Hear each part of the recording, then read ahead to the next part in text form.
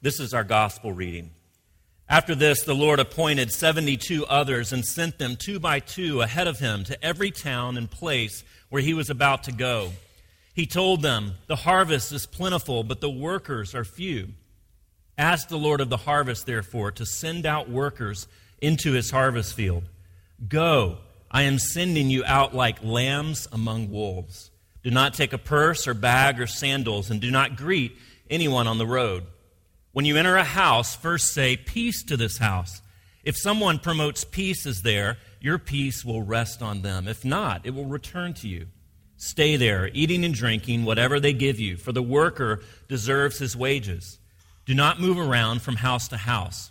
When you enter a town and are welcomed, eat what is offered to you. Heal the sick who are there and tell them, 'The kingdom of God has come near to you.'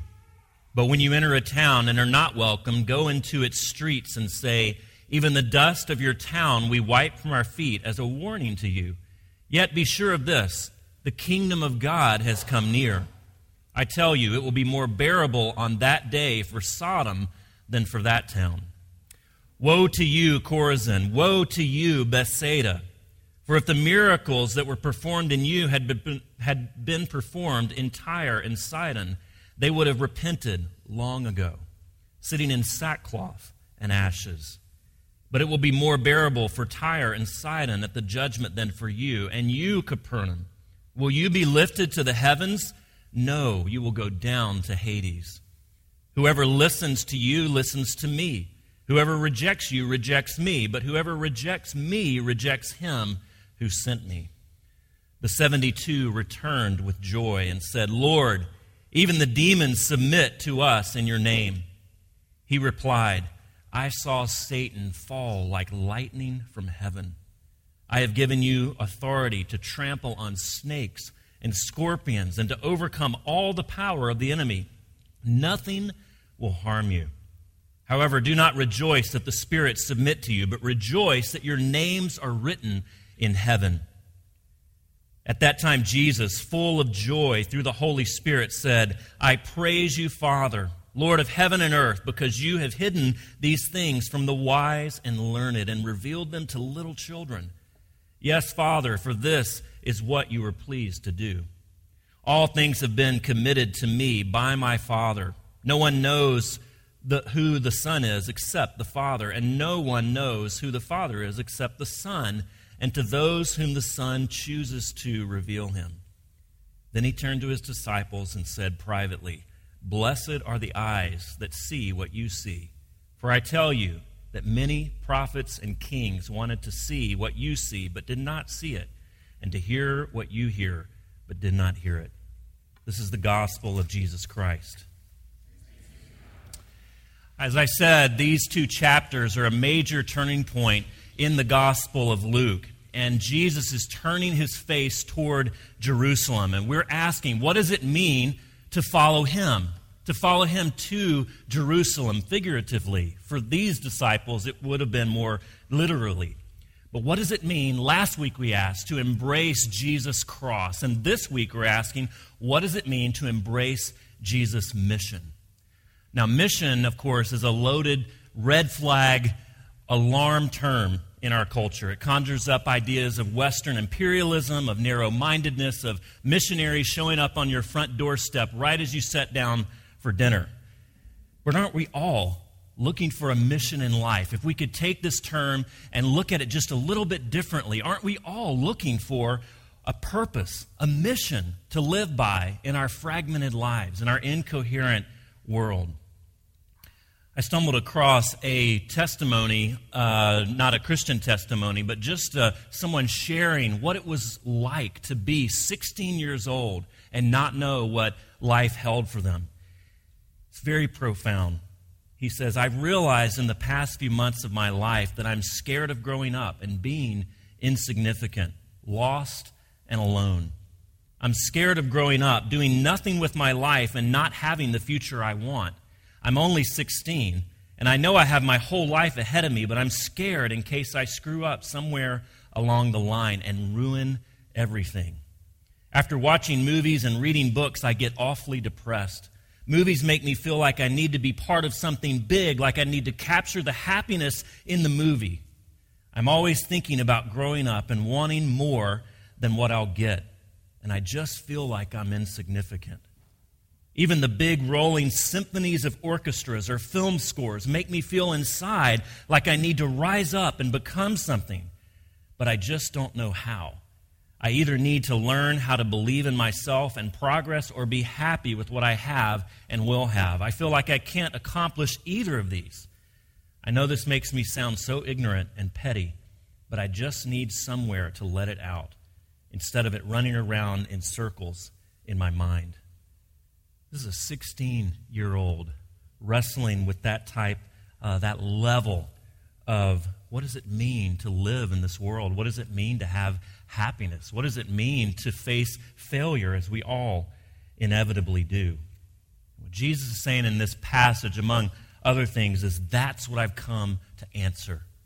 Those are the questions that I've come to answer, to be the answer for it. It's an audacious claim because he is saying that living unto yourself, pursuing just personal gratification will never be a big enough answer. You must be connected with me and my mission. That's the only answer. That's the only solution that is big enough, weighty enough, significant enough that can hold the weight of your concerns, your fears, your hopes, and your dreams. And we're going to look just at three things this morning: the way of mission, the what of mission, and the why of mission. But before we get into that, let me pray. Father, thank you for an opportunity to inspect our lives, inspect our hearts against your word, as we believe in this church that you are the center of everything, that you are the truth behind all truth, that certainly we can encounter you in a real way this morning, and that holding our lives, our future, our mission, our purpose up to you as the ultimate truth is the best thing that we can do this morning.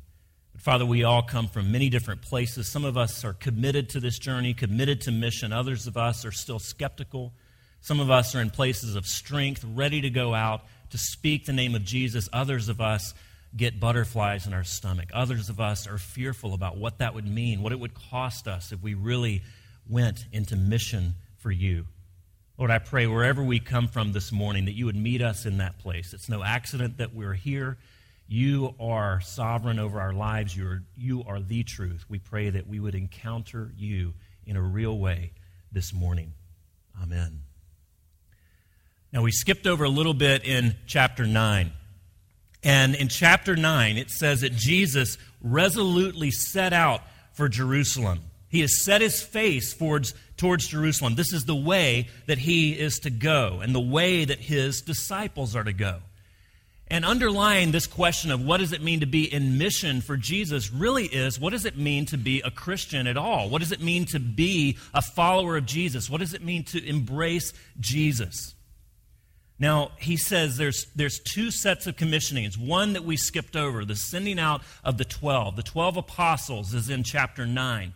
And Luke has done, and really all the gospel writers do this, they go to great pains to connect what Jesus is doing in his mission to what God has been doing for all time. Throughout the Old Testament, he's saying, look at what he's doing. Look at how he is doing it. He is fulfilling the promises, the prophecies, the hopes of the Old Testament. He is the Messiah. He is the King who's come to answer all of the questions and all of the hopes of the Old Testament. And in picking 12 disciples, he is saying that this is the new Israel. I am reconstituting Israel. I am relaunching what God did in Israel, creating a people that is to bear his name and then to bring his name to bear upon the world's needs and brokenness. He is reconstituting the purpose of Israel and choosing these 12 and sending them out. Where Israel failed, they are to succeed. And then here, only Luke has the two sets of commissionings, the 12 and now the 72. And this number is important as well. And it's one that it refers back to the table of nations in Genesis 10, that there is a broadening of the scope of what Jesus is doing, of what Israel was meant to do, that it includes all of the nations. But there's a little bit of a problem because some of the manuscripts have 72 and some of them have 70. And so we need to kind of wrestle with which one it is and what the 70 could be significant of. And if we go with 70, it's even more interesting because that's the number of Jacob's total family as they went down into Egypt, as they began their long time of slavery. There were 70 of the Israelites. But then as they came out, as God rescued them from slavery in Egypt, there were 70 leaders that were appointed to represent all of Israel. Now, the 12 were the apostles, those who were specially gifted, those who were the closest companions of Jesus, those who had a very particular and limited mission. But then the 70 is representative of all of Israel, all of God's people. Now, what's he doing here? What is Luke suggesting? He is saying that God has always had a people who are his beloved. And being beloved by God, being a part of Israel, being a part of his community implied that you were in mission.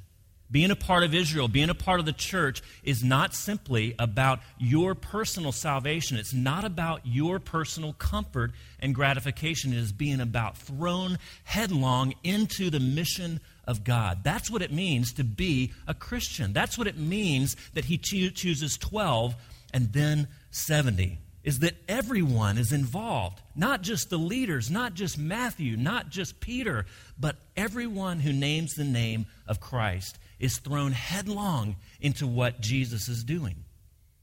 The way of Jesus is for all of his followers, not just those who are specially trained or ordained.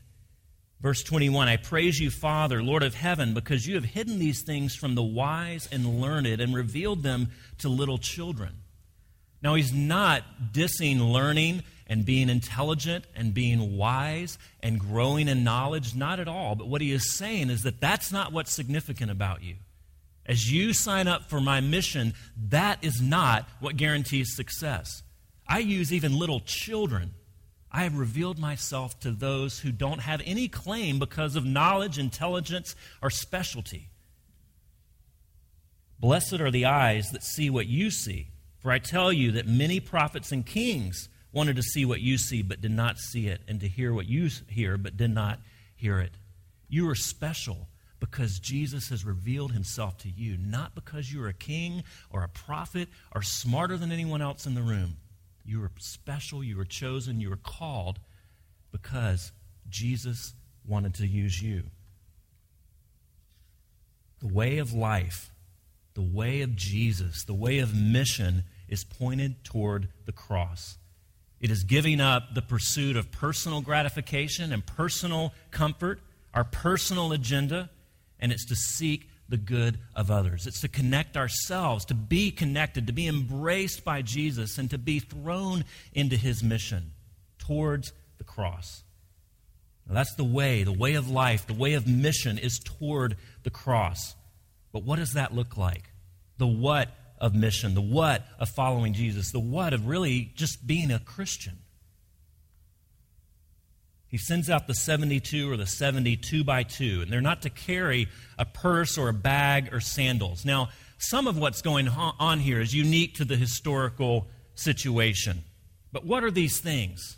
What are these things significant of? They are the basic provisions. They're basic necessities. Now, I don't leave my house and just go down to the coffee shop without carrying a bag with a laptop in it and money, a little bit of money, and an iPhone and all of those things because I don't know what I'm going to meet. I may need those things. I may need a book in order to read while waiting on an appointment. I don't go, just down the block without carrying a lot of these things. These people were being sent to a multi-day journey in which they could expect persecution.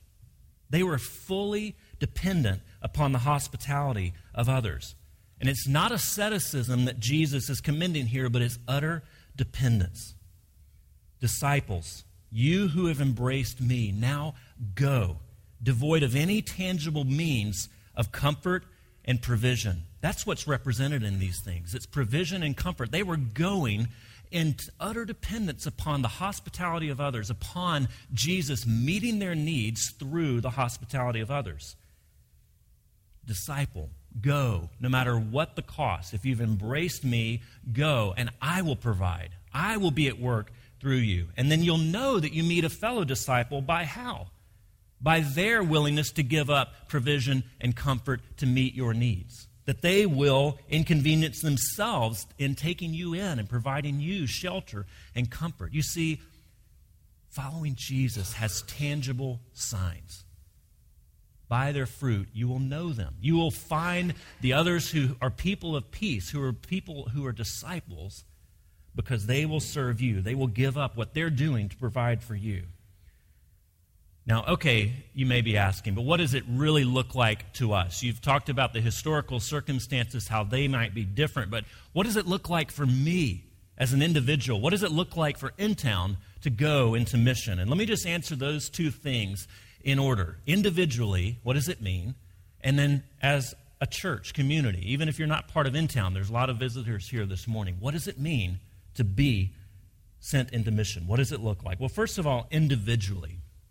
Now, we all realize, especially if we live in Portland, that we are in post-Christendom, that people aren't wired up these days to be asking, what must I do to be saved?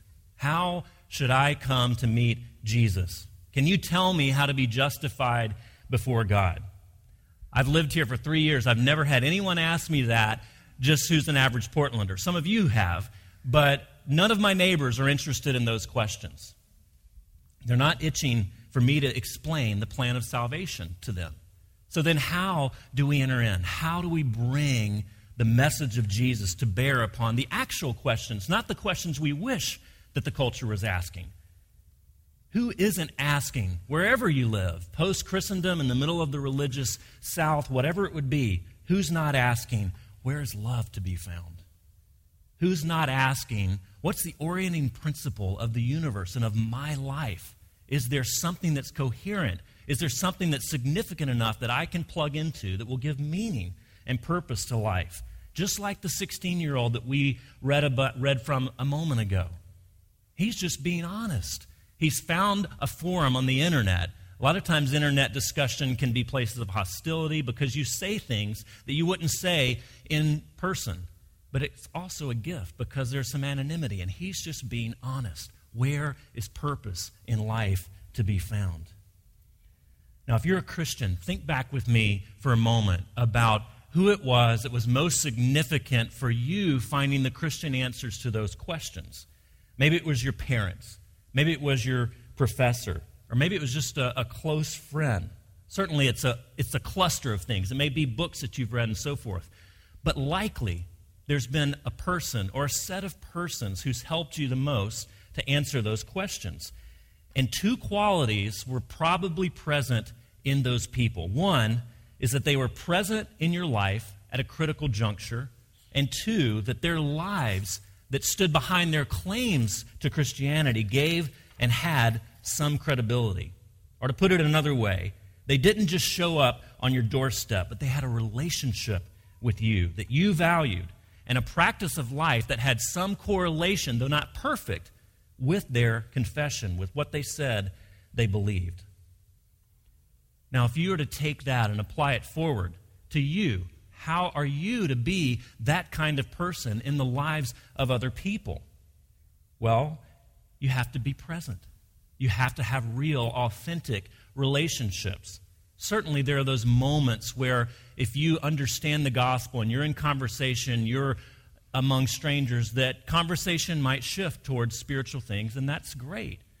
But largely, the way that you are in mission is towards those who know and love you, that you know and love. You have to be present. And you have to have some type of credibility. That you're inviting people into Jesus' kingdom, under his rule. And that your life, though not perfectly, though not fully, that it embodies that to some degree. That you've begun to work out what it means to live underneath that rule. That in the very fundamental places of your life, you're asking regularly, what does it mean to be a servant of Jesus? What does it mean for my life to be lived underneath his kingdom rule? With your money, with your body, with your sex life, with your relationships, especially those relationships with people that are different from you, with those who are your enemies. Are you asking those questions? What does Jesus claim upon me in these circumstances? If the mission is announcing that the kingdom has come near, that's what these 72 went out. The kingdom has come near in Jesus. Now, we've been talking about what that means and what the kingdom is for really our whole study of Luke. But that's the basic announcement, that the kingdom is present in Jesus. And if that is your mission, if that's what you are making proclamation of, then it must have first come near to you. Individually, and then as a church, as a community, that you begin to bear witness, church, that at the center of the universe is a loving, sacrificial, compassionate God who embraces his enemies. How do you begin to embody that? How do you bear witness to that? Well, it's demonstrated by a community that learns to live as if that is true. That there's tangible signs that people within this community actually believe that. That they begin to forgive their enemies. That they are compassionate towards those who are different from them. That they care not about their own needs and their own agenda, but those who are even outside of these walls. Lesslie Newbigin, who's probably written more intelligently about some of these questions, says, how is it possible that the gospel should be credible, that people should come to believe that the power which has the last word in human affairs is represented by a man hanging on a cross? How is that possible? I am suggesting that the only answer, the only hermeneutic of the gospel is a congregation of men and women who believe it and live by it.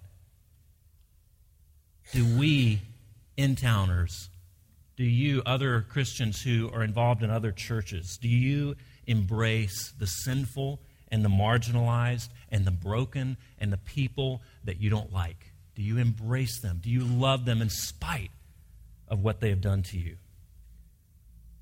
Are you provoking others to imagine a different way of life, a different rule?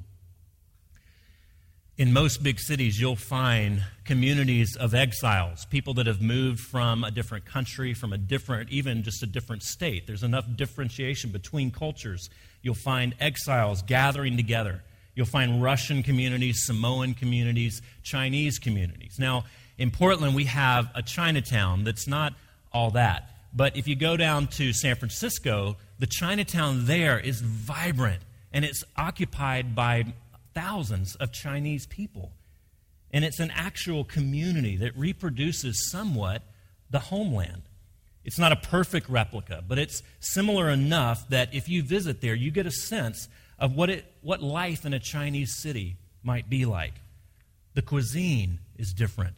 The signage is different. It's all in Chinese. The predominant language is different. The values and family life is different.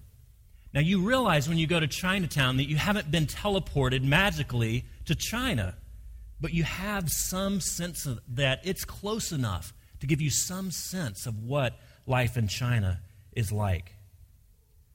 The church is an exile community. The church is a representative community of something different, of a different type of rule. The church must embody the rule of God, and it is inexact, and we're imperfect, but it should provide a sense of what it's like to live within that kingdom in the same way that visiting Chinatown would give you a sense of what living in China is like. There must be some differentiation of values, of life, of perspective, of hope, of meaning and purpose that you, that I, that this church is embodying, that God has not forgotten his world, has not abandoned his people, and he is asserting his kingly rule in the world. And therefore, you, I, in town, other churches must reject worldly power. We must receive the marginalized and the poor. We must grant forgiveness and love even to the enemies. Now, what will be the response?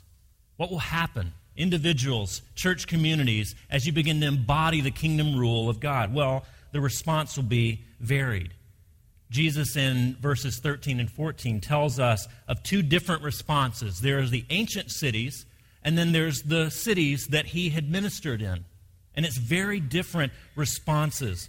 He says that everywhere I went, I did miracles, and yet I was rejected.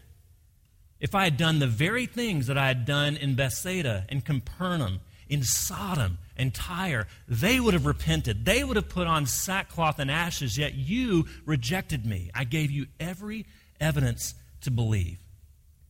Now, what we should see here is that unbelief is complex. It's not just the lack of something, but the presence of something. It's not just the lack of faith, but it's the presence of resistance. It's the presence of a willing desire not to believe. Jesus did miracles in front of them. He raised the dead. He healed the sick, and yet they rejected him. Yet they refused him.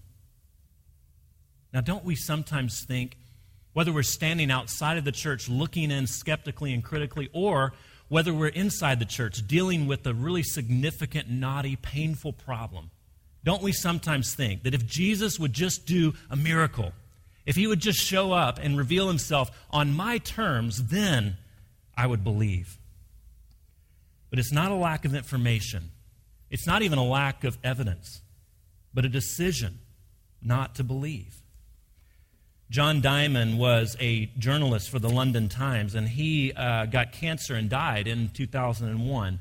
But he became well known up to the point of his death for writing these penetrating essays about where is meaning to be found and what is life all about and so forth. Now, he was an atheist, but he wrote a book called See, Because Cowards Get Cancer Too. And he says that many Christians emailed him during the time leading up to his death, trying to convince him to repent, trying to convince him to believe Jesus and so forth. And he says this: there is no level at which the evangelist and I can engage. They tell me about their spiritual product as if I might not have come across it before.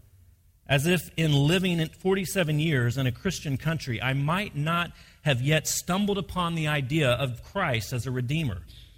They don't seem to understand that I can't force myself to believe what I don't believe. Which is the point at which the agnostics usually say, I only wish I could believe.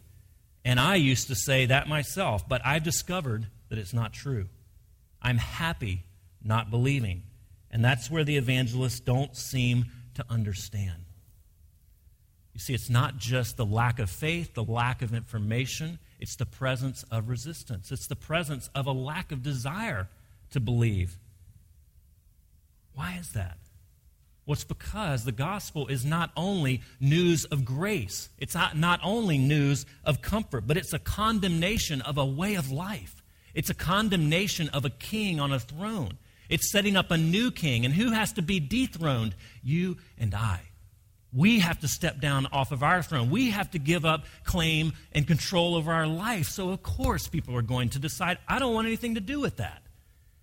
You could do miracle after miracle. You could share, apologetic after apologetic, and it's not going to work unless Jesus comes in and breaks down their door and they say, okay, I get it. I understand it. You see, it's not just words of comfort and grace, but it's words of condemnation. You must step down from the throne of your life. You must give up control. None of us want to do that. The message of the kingdom challenges the very fundamental presuppositions of our lives, that life is good insofar as I pursue what I want, and the gospel says, no, it's exactly the opposite. That's the response. It's going to be varied. But the 72 come back, and what do they return with? They return with joy and say, Lord, even the demons submit to us in your name. And then Jesus gives us this rather peculiar response. He replied, I saw Satan fall like lightning from heaven. What does that mean? It's very kind of curious. Well, it means two things. And one is very intimidating, and one is very reassuring. One is intimidating, that when he says, I saw Satan fall like lightning from heaven, is that when you embrace Jesus' mission, you are engaging in a cosmic battle. There are kingdoms at war, and you've now chosen sides. That the enemy, Jesus calls him Satan, will bring his forces to your doorstep. Before, you could just go on through life because he didn't care. You were following him without resistance. Now you've chosen sides, and he says, I'm bringing war to your doorstep. Now, maybe this talk of Satan and the devil sounds a little hokey, a little poltergeisty to a culture that doesn't generally understand Christian principles. But Graham Greene, who's one of the literary giants of the 20th century, says, I've never understood why people who can swallow the enormous improbability of a personal God boggle at a personal devil. Isn't that true? Don't you have to give up all spirituality whatsoever in order to say that there's no way that there's an embodied personal evil? To be in mission in Jesus' way, you're being thrown headlong into a cosmic battle. And it's beyond your power to control or to manage. And that's one of the reasons he says, don't take sandals, don't take a bag, don't take money. Because you can't control life anyway. I'm going to give you a tangible sign, a representation that you can't manage life. And it's an example for all of us to follow, not in the particulars, not in the exact circumstances, but in our faith, in our trust if we are Christians. One is very intimidating. I saw Satan fall like lightning from heaven means you are in a cosmic battle of evil versus good. And then the other is that it's reassuring. Luke acknowledges that Satan is far more powerful than you and I probably understand. He is an adversary. But before Jesus began his public ministry, before he is sent into mission, he goes into the desert and does battle with Satan. Satan tempts him, and he says, I will forego nothing to turn Jesus astray. He offers him the kingdoms of the world.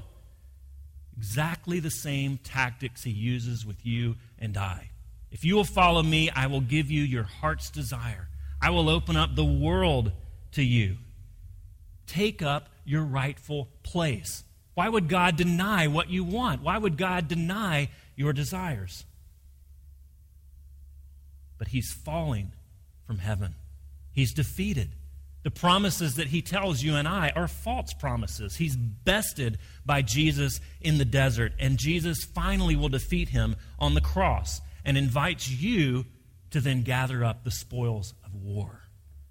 The harvest is plentiful, but the workers are few. Do you see? Jesus has given you victory. Jesus has granted the defeat of Satan. So it's not your job to go out and out of your own strength do battle. It is simply gathering up the spoils of war. The harvest is plentiful. Go, be sent. Pick up the fruit. Now we talked about the way of mission, the what of mission. What does it look like? Now the why. Why would anyone want to do that? Why would anyone want to be thrown into battle? It's much easier. It's much more comfortable just to coast and to do what you want. The 72 returned with joy and said, Lord, even the demons submitted to us in your name. And Jesus says, a few verses hence, I have given you authority to triumph on snakes and scorpions and to overcome all the power of the enemy. Nothing will harm you. Now, what does that mean? That sounds like kind of, Sand Mountain, Alabama with the handling of snakes and so forth. Fascinating book, by the way. Dennis Covington writes about that. That's why it came to mind. Get it. It's a great, great book.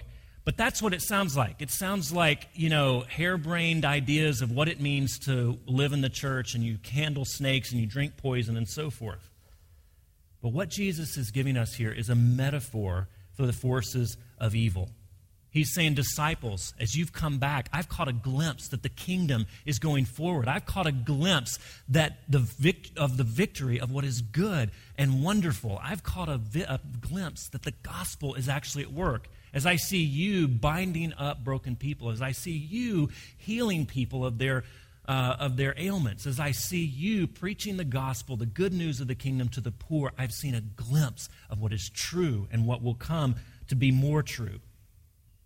There's reason to rejoice in these things. Jesus has joy in these things. The disciples have joy in these things. But he says, make sure you rejoice about the right things.